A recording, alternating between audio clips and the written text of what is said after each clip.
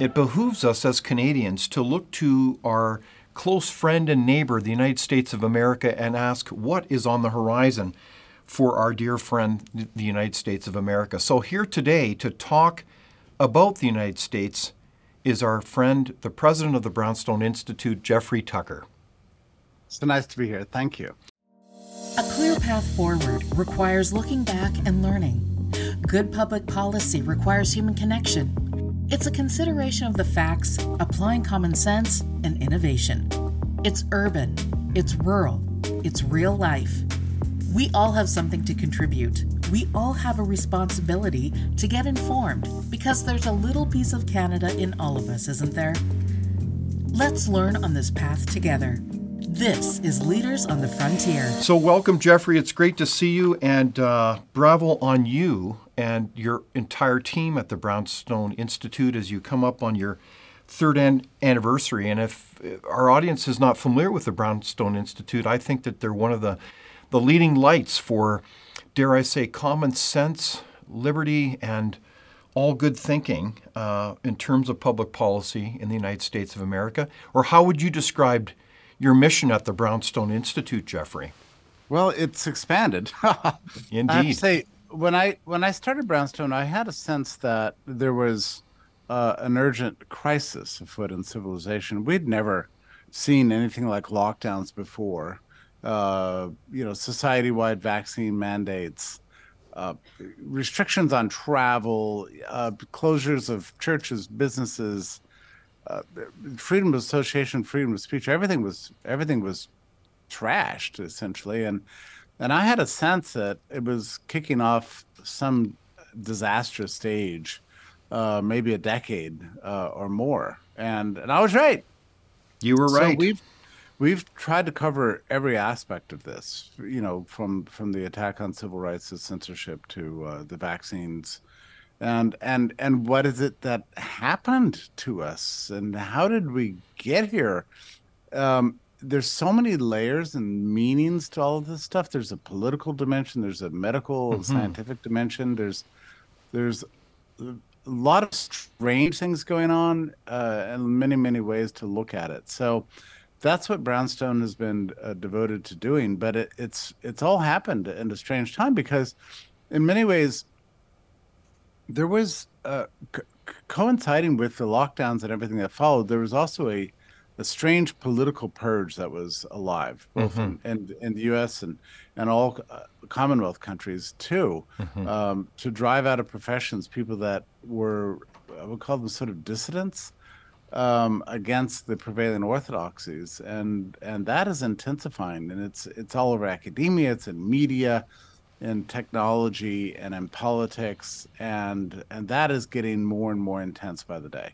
So we're combating that in addition to everything else. Sometimes I have to say, I'm just grateful that we still have the freedom to write and publish, because in a strange way, I can say with a lot of confidence that it was not supposed to be this way. We're supposed to have been shut down by now. Wow. Well, they haven't gotten their way, and so we're still alive and kicking and breathing for now. Indeed. Well, we certainly admire the work that you and the entire team at the Brownstone Institute do, Jeffrey. And I think that, you're kind of a kindred institute in the sense that we're nonpartisan, but we're really trying to serve the larger nation in terms of bringing a perspective and a thoughtful insight on what's going on, and really engaging people to not take their freedom and liberties for granted. That's for sure. Yeah. I was just watching an interview today with, there's this guy named Al Gore who once ran for the Democratic nomination. Okay. And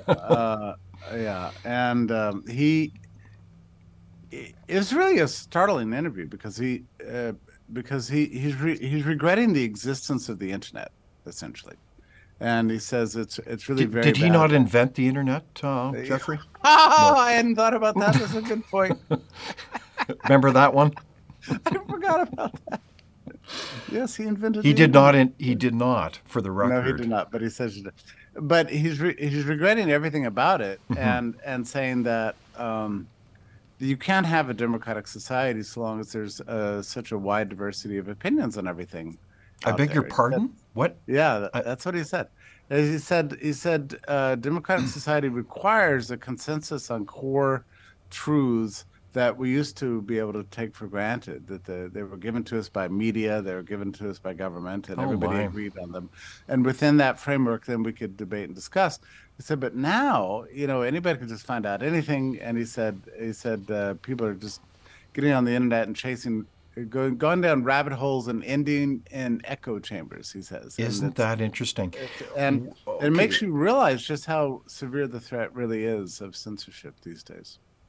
agreed. So we're going to go down the rabbit hole together, Okay. Jeffrey, holding hands as we look to the 2024 year.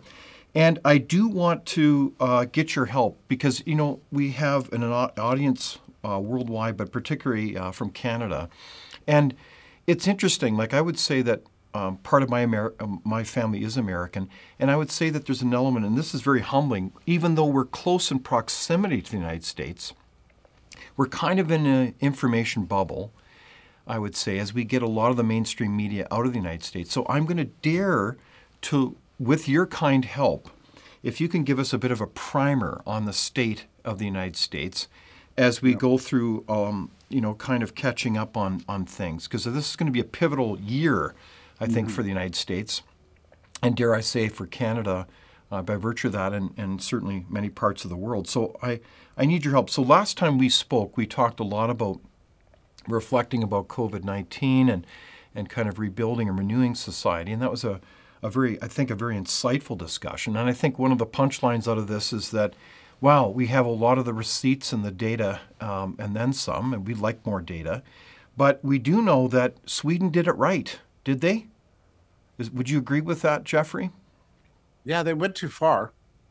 I think they closed some schools for older, late high school and college.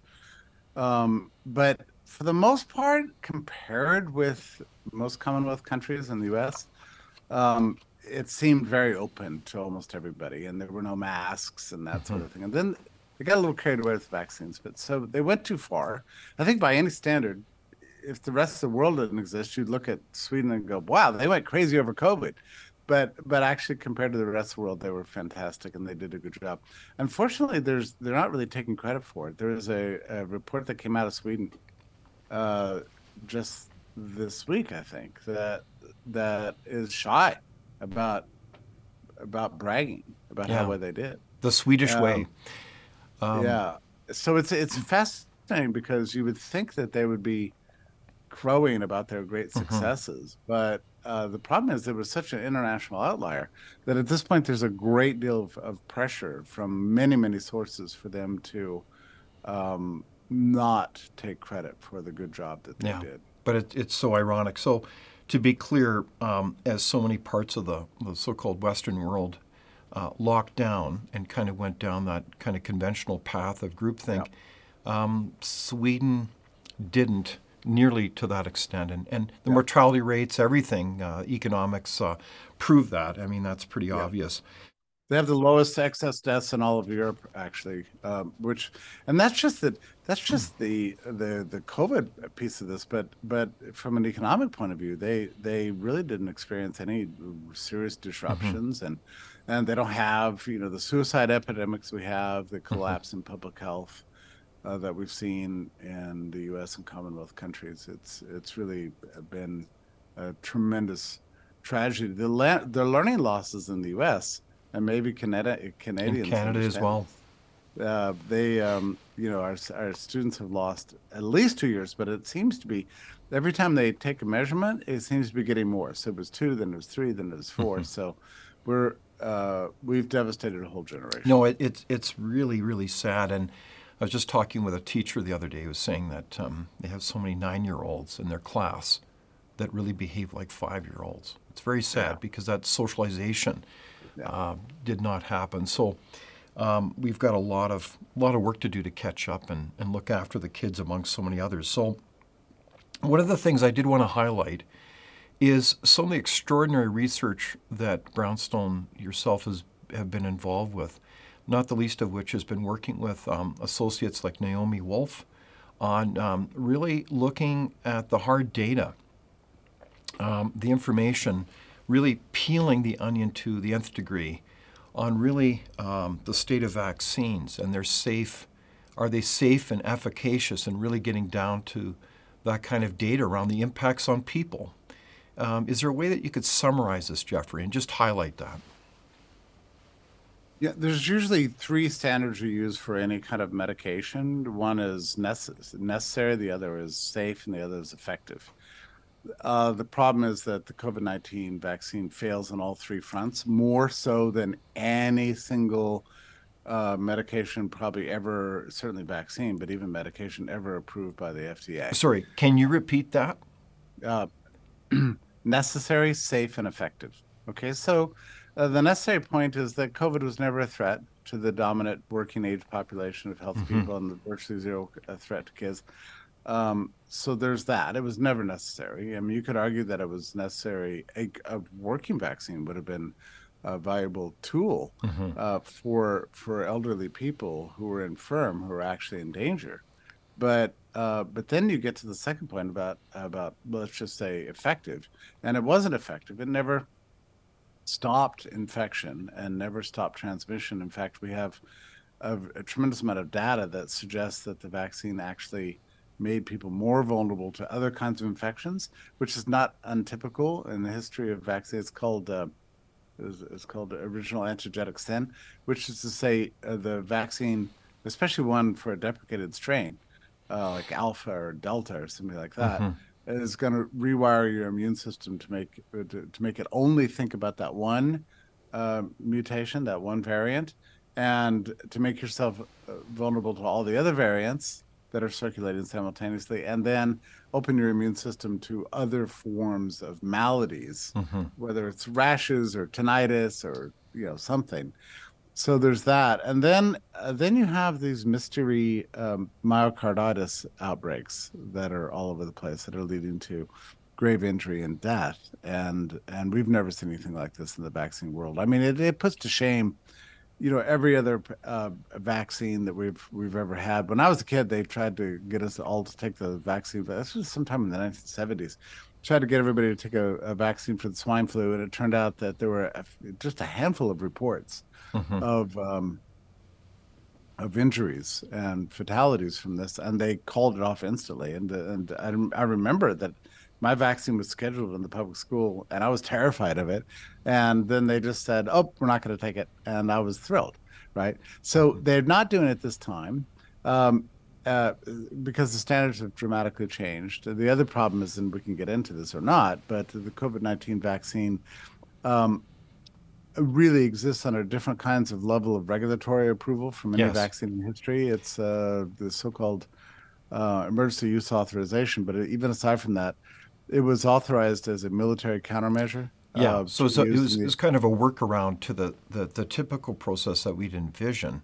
It was a military regulatory framework that was used, right? So it was neither necessary nor safe nor effective, and this is a major problem, and it's a huge scandal. In fact, there's pretty much a taboo around this topic. I mean, for the very first time in our whole political season in the U.S., last night was the first night in all four GOP debates that the subject of the vaccines came up at all. And even then, you could almost feel it in the room, this sort of feel of like, oh no, what's going to happen now? Interesting. And I'm so happy to say that at least two of the candidates said that they were going to eliminate the indemnification for liability that these vaccines have. Okay, I missed that one. So you're saying that during the Republican debate, the whole issue that the vaccines were not maybe safe and effective, and that it begs the issue that their so-called sweetheart agreement with the manufacturers that would indemnify them, at least save them from any liability for some. Was it 75 years, if memory serves me correctly, Jeffrey? Something like that. It's ever. There's a slight process that you can appeal to the government for if you believe that something went wrong. But there have been 12,000 people who have tried to do this, and that you can't have legal representation. There's no appeal. There's no transparency to it. Only 8 people have been granted any kind of compensation out of potentially hundreds of thousands who are injured from this. And this is all traces to a law that was passed in 1986 that was renewed under the emergency use authorization and reinforced in a March 13th, 2020 edict. And so there's no recourse for the injured. And it was very heartbreaking that this would ever happen in a free society. So this came up by the one of the moderators, whose name is Megyn Kelly, and she herself was vaccine injured. And so she has a personal stake in this and actually asked them about it.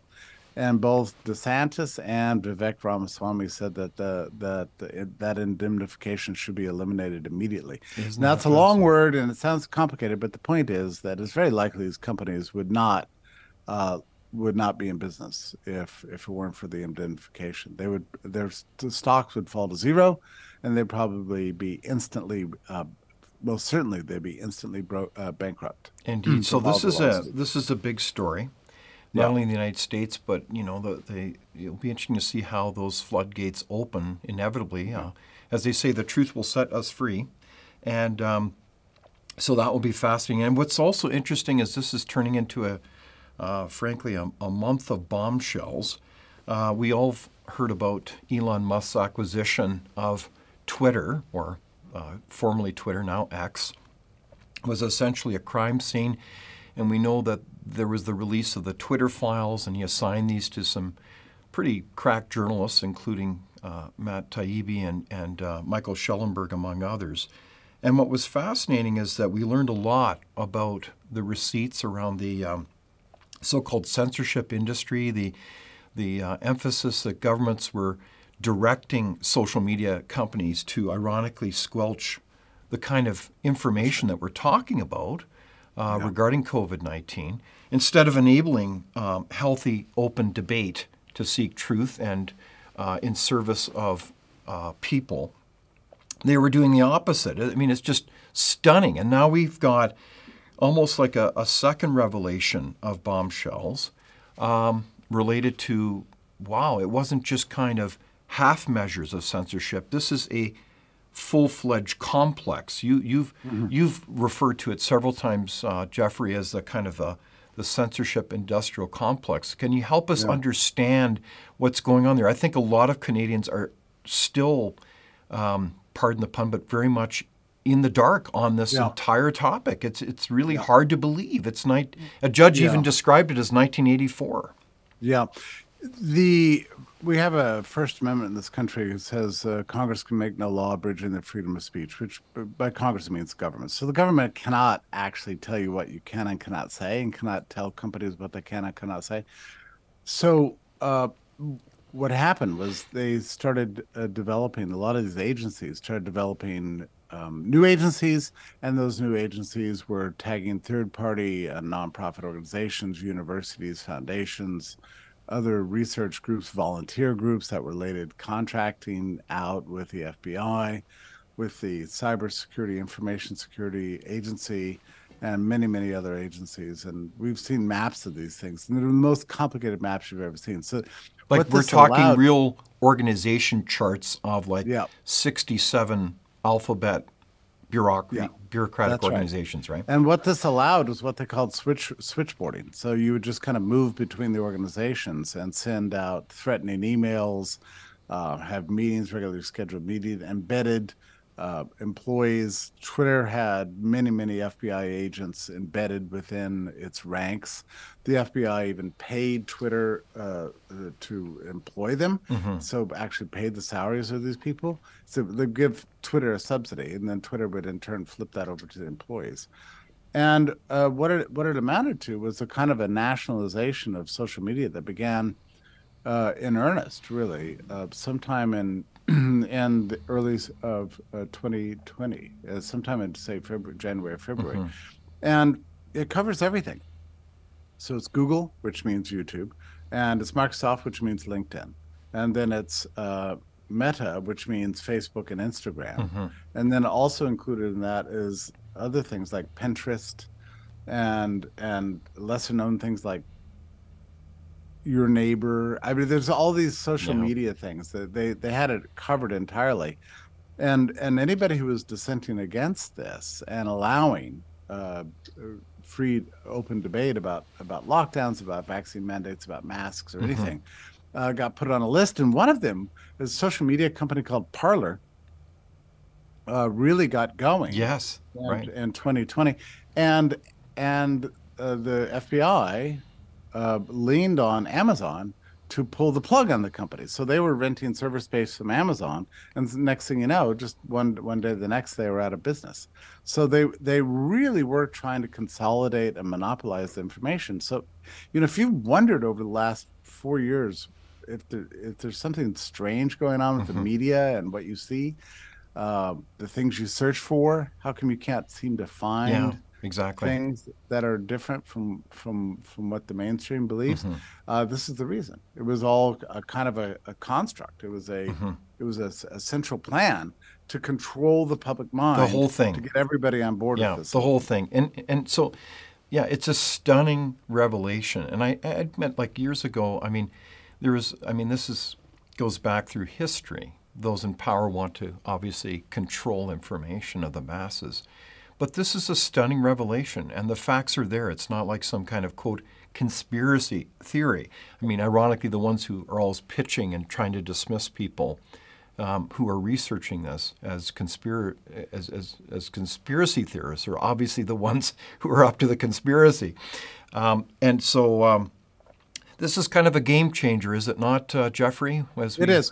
And we've got many lawsuits that are brewing about these things, and they're making headway at various levels, and in the lower levels and the appeals levels and this kind of thing.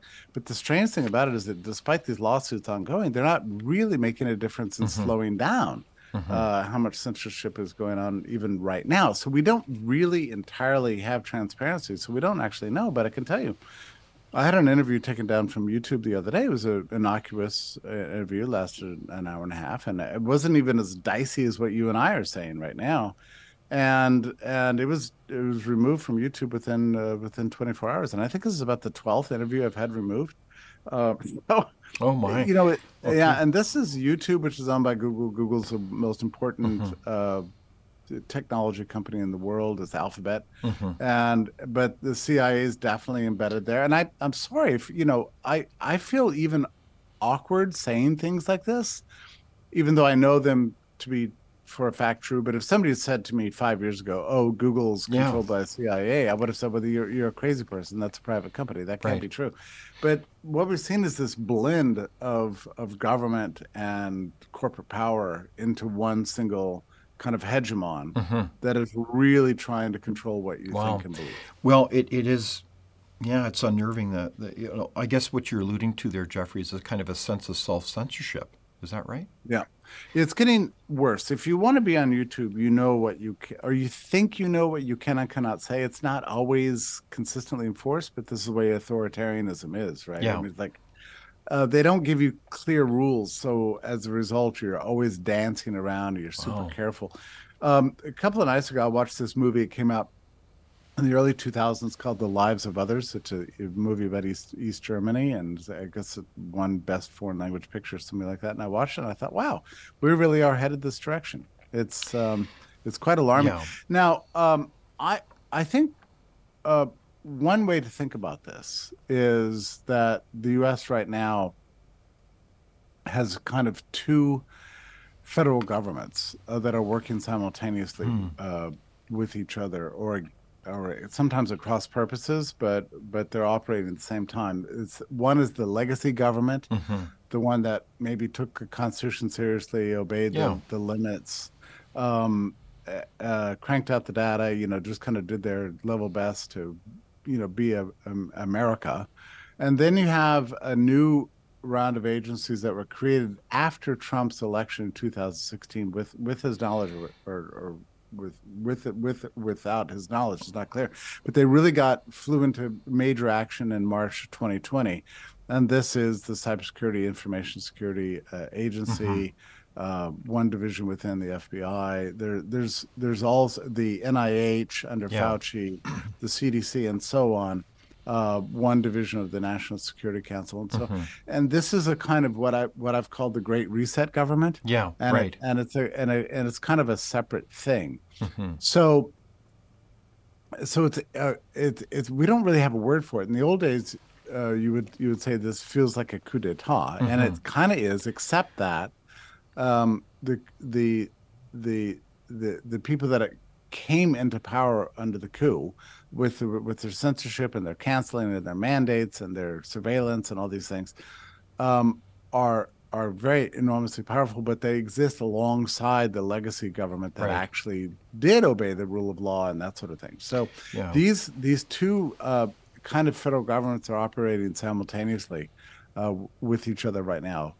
Again, the legacy government versus the Great Reset government. Yeah. And so to be clear, like for a Canadian audience, I think that's an important revelation, is the sense that there are vigorous, as if anyone hasn't noticed, a vigorous debate about what kind of society the United States is going to be. And within the state, you have a kind of I'm not going to say a civil war, but a war of sorts going between these institutions. And that's part of the microcosm of that is, of course, the famous FBI, in the sense that they've always had enormous power. But in this context, it's very clear that the leadership of the FBI is thoroughly rotten to the core. Yeah. And it's not clear whether the culture or the larger organization can be saved. Now, there are certainly many cases of whistleblowers that have come forward that have revealed this, the receipts. It's not like it's even a debate. The facts are there. The information is stunning. And what I find fascinating is it's the level of other agencies that should be checking that power and creating accountability. It's where a lot of this malfeasance is not being held to any account. There's no one going to jail. It's really quite stunning, isn't it, with the Department of Justice and so forth, right? But this also explains how it is that you could have all of these lawsuits taking place at all levels of society that are quasi-successful, except right at the very last minute, at the appeals level, at some point, there's a panel of judges that just throws the whole thing out. Exactly. And this is why they're not really worried about things like this major censorship case. They're just going about their business, ignoring it, even though a federal court in the Fifth Circuit said, "Oh, you can't do this. Here's our injunction." The injunction was upheld, and now the injunction's even being scheduled to be heard by the Supreme Court. Yeah. But there's a conviction on the part of this Great Reset government that they don't have to obey this law. Right. So they just ignore it. And remarkably, this actually happened yesterday. There was a hearing on Capitol Hill where the Assistant Attorney General for the Biden's Department of Justice was asked specifically about these cases, and she said she had never heard of them before. Yeah. No, they walk around, of course she's heard of them, but walk around with impunity in plain sight now, which is really quite stunning. It is really quite disconcerting. So what about the First Amendment case, though? The little noticed lawsuit, Missouri versus Biden, as in Joe Biden? It's gotten almost no public attention. I mean, after the injunction was upheld by the appeals court, there was a front page article in the New York Times, just one story. That was it. It was woefully inaccurate. It was putting the lawsuit down. It was saying it just doesn't mean anything and that sort of thing. But it was one story. Apart from that, it's been very difficult to get any media attention at all. And this becomes very serious because if you don't really have an operative First Amendment in this country, you've got a real chance. Freedom's been given a big blow under those conditions. Indeed. You really are done if you don't have freedom of speech. That's right. And you have and I will use the phrase deliberately, the deep state sitting there censoring everywhere you turn. You do not have freedom of speech, and you don't have a functioning society in terms of the free information of the seeking for truth. I mean, it's really quite disturbing. So that is going to the Supreme Court, And the initial decision, I think, by the judge, I would encourage people to read it if they can, is really quite encouraging. I really admired that judge's decision. He described what's going on in the U.S. government as 1984 a la George Orwell. Yeah. And I think it was a pretty stunning decision that gives hope, does it not, Jeffrey? It does. Now, there are many, so just so we understand the fullness of this, because the evidence was so overwhelming, the judge, before having heard the case, passed what's called an injunction to stop the federal government from doing this. He says, we're pretty sure the way this is going to be decided, so here's our emergency preliminary injunction to stop the government from doing that. Was appealed.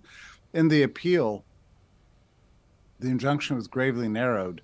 There was an appeal of that appeal, and then it was broadened slightly again, not enough. But and then the Biden administration appealed that appeal of the injunction, and that's headed to the Supreme Court. That decision will come out sometime, maybe February or March. But keep in mind, this is just the injunction. Okay, so the case itself has yet to be heard, and that will not be going to court into probably 2 or 3 years. And then when it goes to court, it will be at the lowest level. Then there will be an appeals process, and then that itself may go to the Supreme Court. So we could be looking at 5 years before we get a conclusion to this thing. Meanwhile, you've got all these government agencies still working very closely with all the social media, and training all these employees in these companies to kind of comply. So, I'm optimistic in a sense, but at the same time, we shouldn't be having to go through all this stuff. It's outrageous, and I would say that, I mean, the whole revelation that you've got 60 alphabet agencies working hard in concert as a team to censor everything that moves to political ends is incredibly disturbing. It is 1984 there, and it would make the CPP, the Chinese Communist Party, blush when it comes to what they're trying to pull off. And this is what they want to do. And what's strange about it is that, all these lawsuits are designed to kind of say, hey, look, you can't do this. And then the appeal from the Biden administration is always like somewhere between, yes, we can, and we're not doing that. So it's and both can't be true, right? It's like, you can't say we're not doing that at the same time saying, but if we wanted to, we would, and we could, So it's both. And there's no question that the ambition is a full control of the public mind through the full control of the internet. They want to get rid of the internet as we know it. Indeed. So the other side to significant legal action is kind of on the consumer products side. We've got the bombshell of the Texas lawsuit being tabled by the great AG, Ken Paxton. And in the release it says, Pfizer engaged in false, deceptive, and misleading acts and practices by making unsupported claims regarding the company's COVID-19 vaccines and violations of Texas Deceptive Trade Practices Act. Wow, go figure. So I think that's a brilliant lawsuit, in my humble opinion, that really gets at the heart of the matter. This is a product that claimed 95% effectiveness, if memory serves me correctly. And it comes out more like maybe 3 or 4%. Who knows? But it's a fraction. If at all. A fraction. If at all. Maybe it's closer to zero. Yeah, or even maybe negative. Who knows? And you have to consider, there's a number of things about this, just so we understand. It's true that these companies are indemnified from any kind of liability for the damages, but they're not free under state law to just make whatever claims they want. I mean, there still is a country of laws. So if they're claiming something very effective, and under interstate commerce, a state says you're in violation of our consumer laws, you can't actually engage in deceptive trade practices. They actually are very vulnerable. And I think this threat by the Attorney General Paxton is a potentially viable one. And I say this because he's been trying to drop this lawsuit for a long time. I'm going to say I may be That's right. misestimating here, but I think it was in the spring of 2023. He was going to drop this lawsuit. And a week before he did, he was impeached And just it out of came, nowhere. and it was really quite an extraordinary process that Yeah. had I not a mean, shred of evidence, nope. not a shred of And evidence. he showed up one morning to his office, and an elected Hmm. position, the attorney general. Shot out of his office. All of his papers collected. Couldn't get to his computer. It couldn't. Horrible. Everything was shut down. His phone was shut down. Everything was. It was impeached by the legislature, and then about 2 months went by where he wasn't able to do any work. So the voters elected him to his office. He wasn't allowed to do it, Hmm. and they were unable to come up with anything substantial. That they just alleged this, alleged that. It was all just these weird, complicated things you couldn't even follow. Then it turned out it all fell apart. Hmm. And once the lawmakers looked at it carefully, they said, "Wait, this is entirely bogus. You can't do this." Yeah. And he was reinstated. And now we've got the lawsuit against Pfizer. Yeah. No, Suddenly it's alive again. remarkable. Yeah. So Yeah, there's a lot of, frankly, dirty pool going on here. yeah, And there definitely is. it's kind of like they're playing for all the marbles. When you think of freedom of speech, the amount of money involved is stunning. Yeah, It's hard to comprehend. So, in this context, though, freedom of speech and information, Jeffrey, do matter in a free and democratic society in order for you to be able to have healthy debate and discussion and actually function. And would you say is it too dramatic to say that's in jeopardy in the United States? I think it's been in jeopardy more than we know for longer than we know. Um, I often think about this. How existential is this for us? And I think part of the problem is that when I was growing up, when I was younger, we really did have pretty much full control, fully government controlled media. Mm-hmm. So there were three television stations, and there was no other way to get information. There was 30 minutes of news a night, and you could take your pick between the three stations. They all said the same thing. Was that And ABC, CBS, and NBC? yeah, And yeah, is that's that right. it? And then it gradually unraveled over Mm-hmm. time. So suddenly we had PBS channels, then CNN, and then more and more cable news Mm-hmm. shows, and then we had talk radio come along, AM talk radio, and then just gradually over the And decades, then the internet.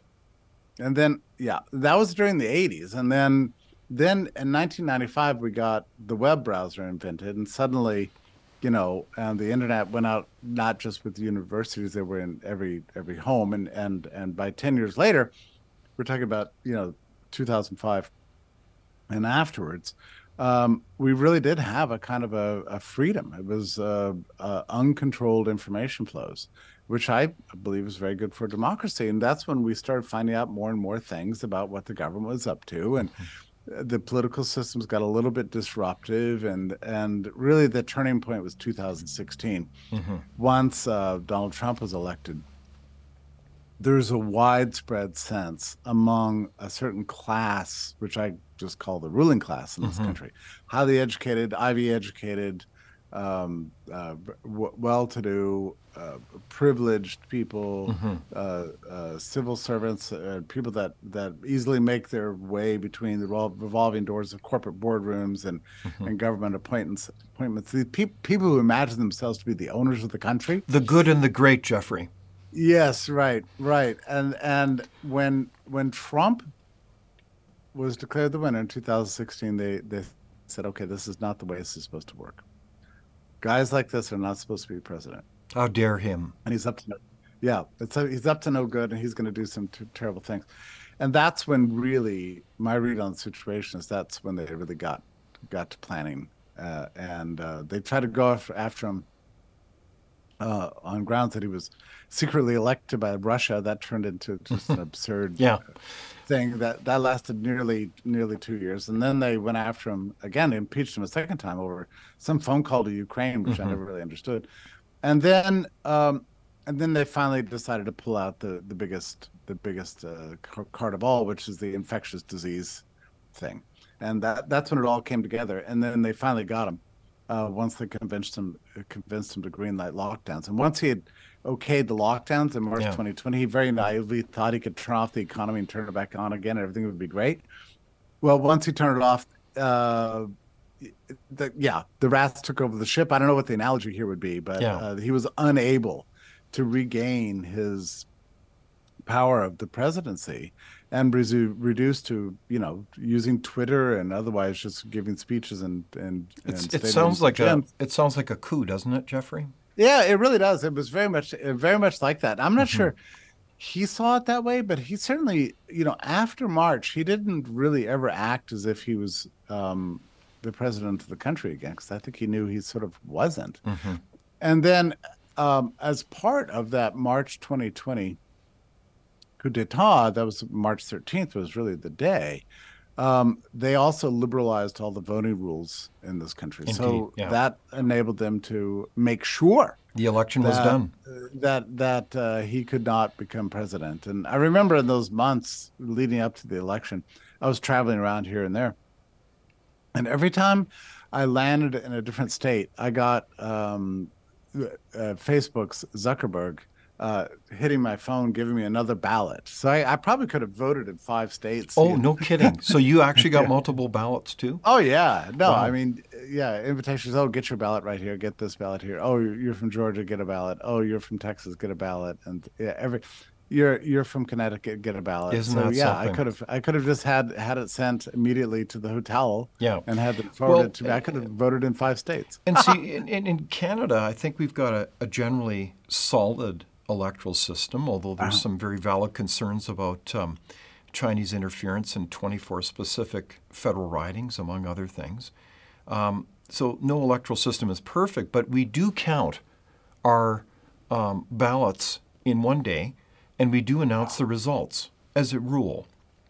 Whereas in the United States, it's almost like you're entering now a la post-COVID rules, an utter a bizarre purgatory of election season where elections are going on for a month, and you've got, mail-in ballots, and you've got third-party organizations literally harvesting, quote, ballots from other parties. It's just, to me, it's a head-scratcher that anyone would allow this to happen in any democracy. It's like a farce, is it not? Yeah, it is. And there's, as you know, there's 2 main parties in the U.S., and they're fighting with each other over these rules right now. So I think that the Republicans, as incompetent as they are, and they definitely are getting a little more scrupulous about trying to police the system a little bit. Yeah. So this is what has, right now, the major media very concerned that Trump could actually win. Right, indeed. And he's doing stunningly well in the polls, and it seems like the more they attack him and try to lock him up for, is it 900 years now with the 4 indictments, that he's doing better. So part of this is truly kind of a wake-up call for all of us to understand kind of what's going on in the United States. Yeah. And we certainly wish you and the nation all the best as you come to grips with this. But I did want to turn to 2024, because what we've really done is we've summarized kind of where we're at now in the United States, given this brutal reality of a censorship industrial kind of complex that is very much there in plain sight, that almost seems to be operating on its own interests. And it's not, I don't see it through partisan lens, but I do want to get to that in a moment. So let's turn to the 2024 election, Jeffrey, if we could. Because oftentimes it almost senses that the bigger picture at first, as we look to 2024, is that we have an incredible nation that has made a extraordinary difference from around the world, and an empire of sorts that is on the decline. As we look at the stunning levels of deficits, debt is incredible. Like, there's even talk about the de-dollarization in the world. Like, just as the British pound was the reserve currency, it's almost like someday it looks like conceivable that the United States will lose that privilege that it is so unique.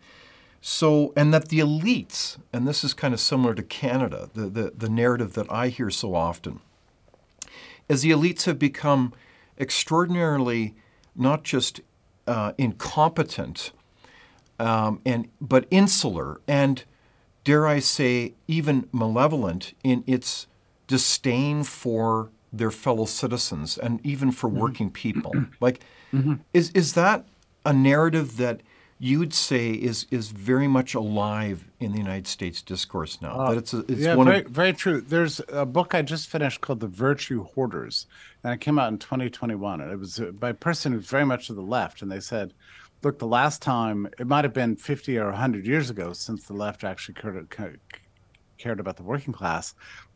Now the progressives, who really constitute the ruling class, are overwhelmingly extremely privileged from several generations of wealth. Ivy graduates, mostly with legacy admissions, shunted into these high salary jobs at major corporations revolving in and out of the government, and they have no interest in or concern for the working classes at all, much less the poor, who are invisible to them. In fact, we saw this during the pandemic response. They wanted to hide in their homes and stream movies in their pajamas and get paid six figures. Yeah, and have the working class to just bring them food, drive the trucks, the truckers, fix the plumbing and that sort of thing. It's just this extreme class myopia on the part of our rulers today. These are unelected people. They just have inherited their position, windowed their way in, but they are a rock solid class of rulers that has disdain for the rest of the country. Yeah, but they call us deplorables. They hate our they can't stand Elon Musk. I mean, Elon Musk is facing like 8 different federal investigations just since he took over Twitter. You know, for every ground. I mean, one of the grounds is that his company,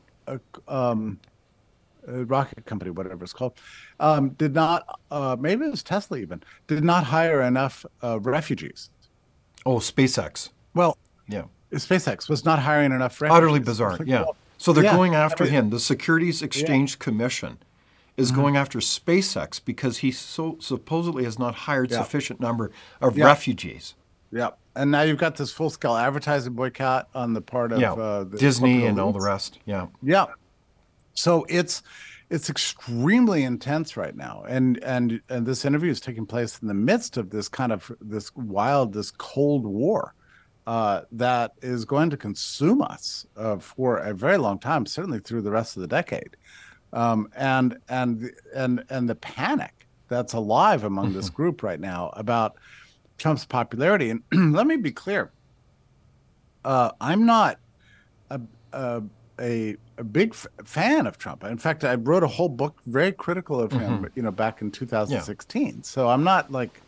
But you're not a partisan. But I do think that we should live in a democracy so that if a plurality of voters favor this guy as president over the options and his policies, then that's the system under which we live. Okay, but this is the tactic that's being used. It's not about Donald Trump.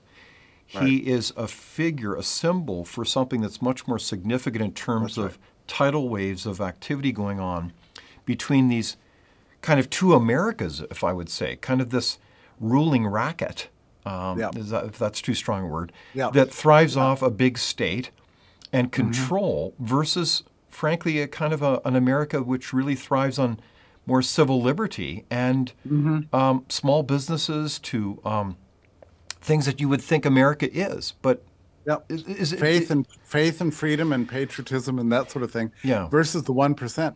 The 1% that is ruling us doesn't care anything about the Constitution. They actually have disdain for the Founding Fathers. They have no interest in American history except to the extent that they want to criticize it. For being inherently racist and so on. So how the heck did the 1%, the Al Gore's the epitome of this. I mean, he was a senator. His dad was a senator out of Tennessee. And you've got some guy driving around in a private jet, thriving on green climate change credits and all kinds of things. Like, made all these predictions about things. Nothing has happened true, makes claims about inventing the internet. So not to be too hard on Al Gore, but how did they lose their way so much? You have a theory on that, Jeffrey? This book is very interesting. It's called The Virtue Hoarders, and she just finds that they gradually, generation after generation, inherited more and more of these kind of privileges and lived in ever more bubble sort of situations, and during which time the state became ever more powerful. Then when the opportunity came for the Great Reset, they've embedded themselves very much in digital technology and all the new technologies, and green energies and social media and surveillance and data sharing and all these things that are associated with Great Reset style technologies. And they want a greater share for themselves and want permanent power, and to get rid of the old world of so-called fossil fuels, and physical meetings, and all these things that are associated with sort of traditional life. They really just want to wipe them out. Constitutions and patriotism and all these old values, religion, they want it all gone. And of all people, it was Anthony Fauci who, in August of 2020, actually wrote an article for the journal called Cell. Oh, yeah, I heard about that. He said this, which he basically said this, you shouldn't be allowed to own pets. You shouldn't be going to family reunions. We all need socially distance now and forever. Dousing ourselves with hand sanitizer and living off Zoom. That's really their vision of the future. And, this is totally disregarding for people's actual values, and certainly for the working class values. And meanwhile, they're driving the prosperity into the ground. I mean, the U.S. growth rates right now are pathetic when they're not manipulated. Mostly they are manipulated. Right. I doubt we've ever really gotten out of the recession that came about in 2020. So, and with this is becoming a kind of population agenda. So the child care is hard, if not impossible, to come by in the U.S. And now you're starting to see the State Department wage a war against what's called the au pairs, which are people that come into your house to take care of your kids. And the State Department's imposing a rule that would make them 3 and 4 times more expensive than they are currently, making it impossible for people to even afford somebody to look after the kids, which is going to drive all the women out of the workplace and reduce family size even further. So all of this is going on right now. You add all this together, and it really does look like a major crisis for civilization. It really is trying to be a kind of an us-them situation. Gosh. And I hate to say that, because I never wanted to live in a world like this. I didn't want to be the one sounding the alarm on these things, but it's undeniable now. Really, everything is at stake. So it really is you're really challenging us to think there, Jeffrey, about not only the state of the United States, but frankly of every Western world, including Canada. Yeah. So I do want to look at 2024 with your kind help, because there's a kind of a constellation of political parties, a landscape, if you will. And it's a little bit confusing, I think, to a lot of Canadians, and one of which is we know we have the Democratic Party, which traditionally has been kind of the working class party. They were, of course, years ago the traditional party of slavery. But they transformed themselves. They worked hard to, quote, be the more kind of left of center party. I mean, it's a bit complicated. But today, they're really not so much about the working Americans. They've kind of taken on a different kind of ideological mantle of representing. They're kind of woke. There's different wings of the Democratic Party. But they're really about endless spending and maybe even endless wars these days. But is that a fair characterization of the Democrats? It is. I mean, nobody can even figure out why the U.S. is supporting Ukraine in this conflict. It's a big mystery. Except, and to the extent that it can be explained by some sort of Biden family dealings in Ukraine, and maybe some bioweapons factories. I don't really know. Right. But the U.S. can't afford these wars. Yeah. It's just absurd. The other thing to remember here is that this is not just a U.S. problem, it's a global problem. So I would encourage everybody to read Klaus Schwab's book called The Great Reset. It's kind of the Communist Manifesto. Klaus Schwab.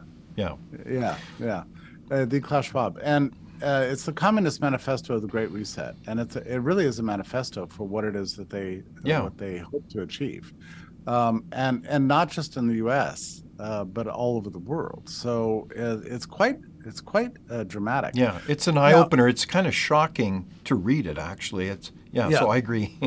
Yeah. Now, in terms of the U.S. political system, of course, the U.S. does not have a parliamentary system. So if you could have 47% of the country, or 49% of the country representing one particular perspective, rallying around one particular candidate, they're still going to lose everything because it's a winner-take-all system. Parliamentary systems, even the 2% get some representation in the legislative bodies. Not true in the U.S. What that means is that we would typically default to two parties. Right. That's just a matter of the logic of the situation. Because when you go to the voting booth, you would tend to vote against the person you hate the most. And for the person who's most likely to beat the person you hate the most, even if you don't like them. So that's the way two-party systems. That's the way first past the post, winner-take-all democracies work. Well. Good point. So this creates a real problem for somebody like Robert Kennedy, who's enormously popular in the U.S.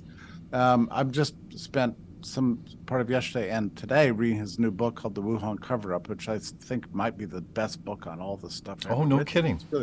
It's a work of genius, 1,000 pages. It is a masterpiece. He's enormously popular, but he has to run on a third-party ticket because he was excluded from the Democratic nomination process. Yeah. Ironically, and he would be kind of considered part of the royalty of the Democratic Party. Ironically, yeah. Right. So he's looking at an independent run. Now, the main job of an independent third-party run in this country turns out to be a kind of a spoiler, ruining the election for either Biden or Trump. Nobody can say for sure which one is more powerful, but what you see now happening is more people looking at third-party runs as a way of blunting the impact of RFK. So it's getting extremely complicated. I can see why you're asking these questions. It is complicated. So we could have 3 or 4 viable candidates running for third party, none of whom stand any chance of winning, but they're competing for who can spoil the election for the other guy. Wow. And how that turns out in terms of the polls, you tell me. And you see these things saying, they ask voters questions like, well, who do you favor, Trump, Biden, or RFK? And RFK comes out on top. But those kinds of polls are not meaningful in terms of what they're going to mean operationally in terms of the election, because you might love RFK. Let me see how this would work. You might love RFK, but really, really despise Trump, and you might, or despise Biden. You might figure the only way to beat Biden is to vote for Trump. So you might not even like Trump, and you love RFK, but you're still going to vote for Trump because you think he's the biggest hammer you can use against the person you hate the most, which is Biden. The polls are rarely, if ever, constructed this way, so we don't actually know how people would actually vote once they get into the voting booth. It's complicated. Yeah. But to be clear, we've got the Democrats, and of course Joe Biden's ahead of that, and then we've got these dynamic of independents that you've summarized so well, including Bobby Kennedy Jr. to boot. And then you have the Republicans. And the Republicans are confusing because it seems like there was a reverse takeover of sorts over the last several years by Donald Trump, the so-called Make America Great movement, which is about saying, well, all this governance that's going on is really kind of outsourcing manufacturing jobs to Timbuktu, including China. And, you're not really governing this 1% that you so adeptly described. You're not really governing for the American people. You're driving us into the ground. You're taxing us to death. And we don't want these endless wars that our kids fight in and die in. And meanwhile, we want to build the United States. And I think so they've taken over really the Republican Party. So that you have a lot of Republicans that would be known as rhinos, right? They're they claim they're Republicans, but they're really more like Democrats. Is that how am I understanding There's that right? There's a huge split within the Republican Party between I would say what you're calling the MAGA people, which is the Trump people. Then you've got the rhinos, who are the Republicans in name only, who can't stand Trump.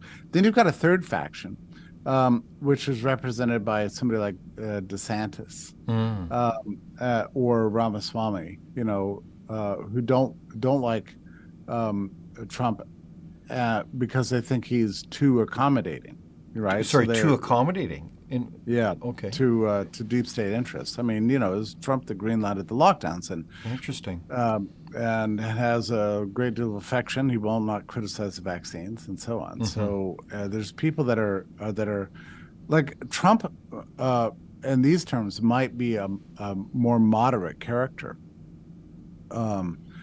relative to somebody like DeSantis or Ramaswamy. Isn't that fascinating? So the point is that you've got to kind of understand these basics of who these parties are. And then there's another big factor, which is the, quote, administrative state, the so-called deep state, which seems to be like that fourth arm of government. It's almost scary, that is kind of running the show beneath everything, as we've kind of alluded to with the so-called industrial censorship complex. Like this is beyond, that almost seems to be impervious to elections. They're almost into selections, not elections. Is that fair, Jeffrey? Yeah, and that's what Trump wants to make a dent in their power. This is an institution that's nowhere in the Constitution. You can't find it. There's nothing about independent agencies in the U.S. Constitution at all. So it's just grown gradually over the last 100 years, but especially in the last 5. Particularly the federal government, particularly. The federal government, and they have their own branches in the states and the cities too, the big cities. And this is the administrative state, and it is the fourth branch of government and the single most powerful. And we just cannot continue to function as a free and democratic society so long as this status quo. And just for people that some Canadians may sitting back saying, well, gosh, this sounds really hard to understand and kind of beyond the pale. I mean, we have always had the challenge of the state becoming too large, too complicated, and too powerful beyond democratic control. And certainly we all recall the famous speech by President Dwight Eisenhower, former Allied Supreme Commander and all the rest, warning of the industrial defense complex in his famous public speech. And he was onto something. And so that's metastasized to be really a cancer in the United States. Would that be a fair description? Yeah, it's what Eisenhower condemned as the military-industrial complex has come home, and now it's running basically everything. It's running your social media accounts. It's controlling the search engines that you use. It's spying on your email. It's become very aggressive and all-pervasive. It's stunning. So, Jeffrey, as we look at the big policy issues on the horizon, I want to just summarize them, and please help me here. Closing the open border with Mexico and the United States. Energy independence, as Biden has totally tried to turn off the American energy industry, which has made affordable energy possible. We've got issues like stopping the censorship and wokeism, especially including the universities. We've got stopping the spending and the endless corruption and politicization of so many issues. And we've got the cutting of the deep state. We've got, including the FBI, and dealing with, what is it called, China and Iran. Is that a fair summary? Yeah, and there's a lot of American political forces right now that are anxious to externalize the threats. So it's always about Russia, Iran, China, Mexico, blah, blah, blah. But really, what people should be talking about is the enemy within. That's the main problem. I can promise you, as bad as the CCP is in Iran and Russia and Mexico, and their fentanyl or whatever, the big enemy for the American liberty right now is right here in the United States, and that's what we need to be talking about. And we're talking about that more and more. I'm glad to say. Okay, it's becoming more of a debate now. So there is a sign of hope, and would you say then one of those practical signs of hopes is an extraordinary project called Project 2025. I know that the Heritage Foundation is all over this in terms of both providing a very concrete roadmap on policy, e.g. the actions that a new government would take, likely a Trump administration. But it's the list of people. It's not just looking at the action of policies. It's actually creating a list of 15 to 20,000 people that would come in and right-size this embedded, dare I say, cancer within the United States. Would you think that's part of the solution? It is, but that itself is a real challenge, because you got to figure that if they don't succeed, these people will never work again. I mean, a lot of people who worked for the Trump administration from 2016 all the way to 2020 were not able to get their jobs back, even at Ivy League. So you're saying that this is so this is how serious this is. These people are going full bore at anybody who opposes them by shutting them out of job opportunities, literally putting them in jail. Like, this is very serious time now. Out of academia, out of the corporate world, out of everything. So the people who are going to work for Trump in the second Trump administration, it's the last job they're ever going to have. So they've got to do a good job. So that we really are at an existential sort of turning point right now. And I don't know if Trump's going to be able to attract. My mind goes two ways on this. One is he's not going to attract a lot of great talent. On the other hand, everybody who does good work for a second Trump administration will definitely be committed to winning. Wow. So that's another way to look at it. Isn't that something? So 2024 is a very significant year, Jeffrey Tucker, and we're going to keep in touch as we continue to work through this. And I really appreciate your help to understand the landscape of the United States, its complexity and its significance. And we certainly wish you all the very best, and we thank you for all your leadership and work. Well, thank you. We've this is the challenge of our generation. We've got to get this right. And I believe there is hope that we can do it. We can recover freedom. We can rediscover our Constitution, and we can right this ship.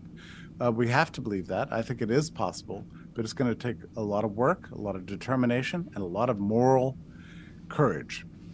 Well said, Thank Jeffrey. you for watching Leaders on the Frontier. We're a nonpartisan think tank. We explore ideas, policy, and practical solutions that can make a difference in the lives of Canadians. We do not accept any government funding. We work for you. Thank you for supporting Frontier. Visit fcpp.org to give. While you're there, be sure to check out our latest articles and research. Without open discussion and debate, you're not thinking, nor are you free. Comment below. We'd love for you to join the conversation.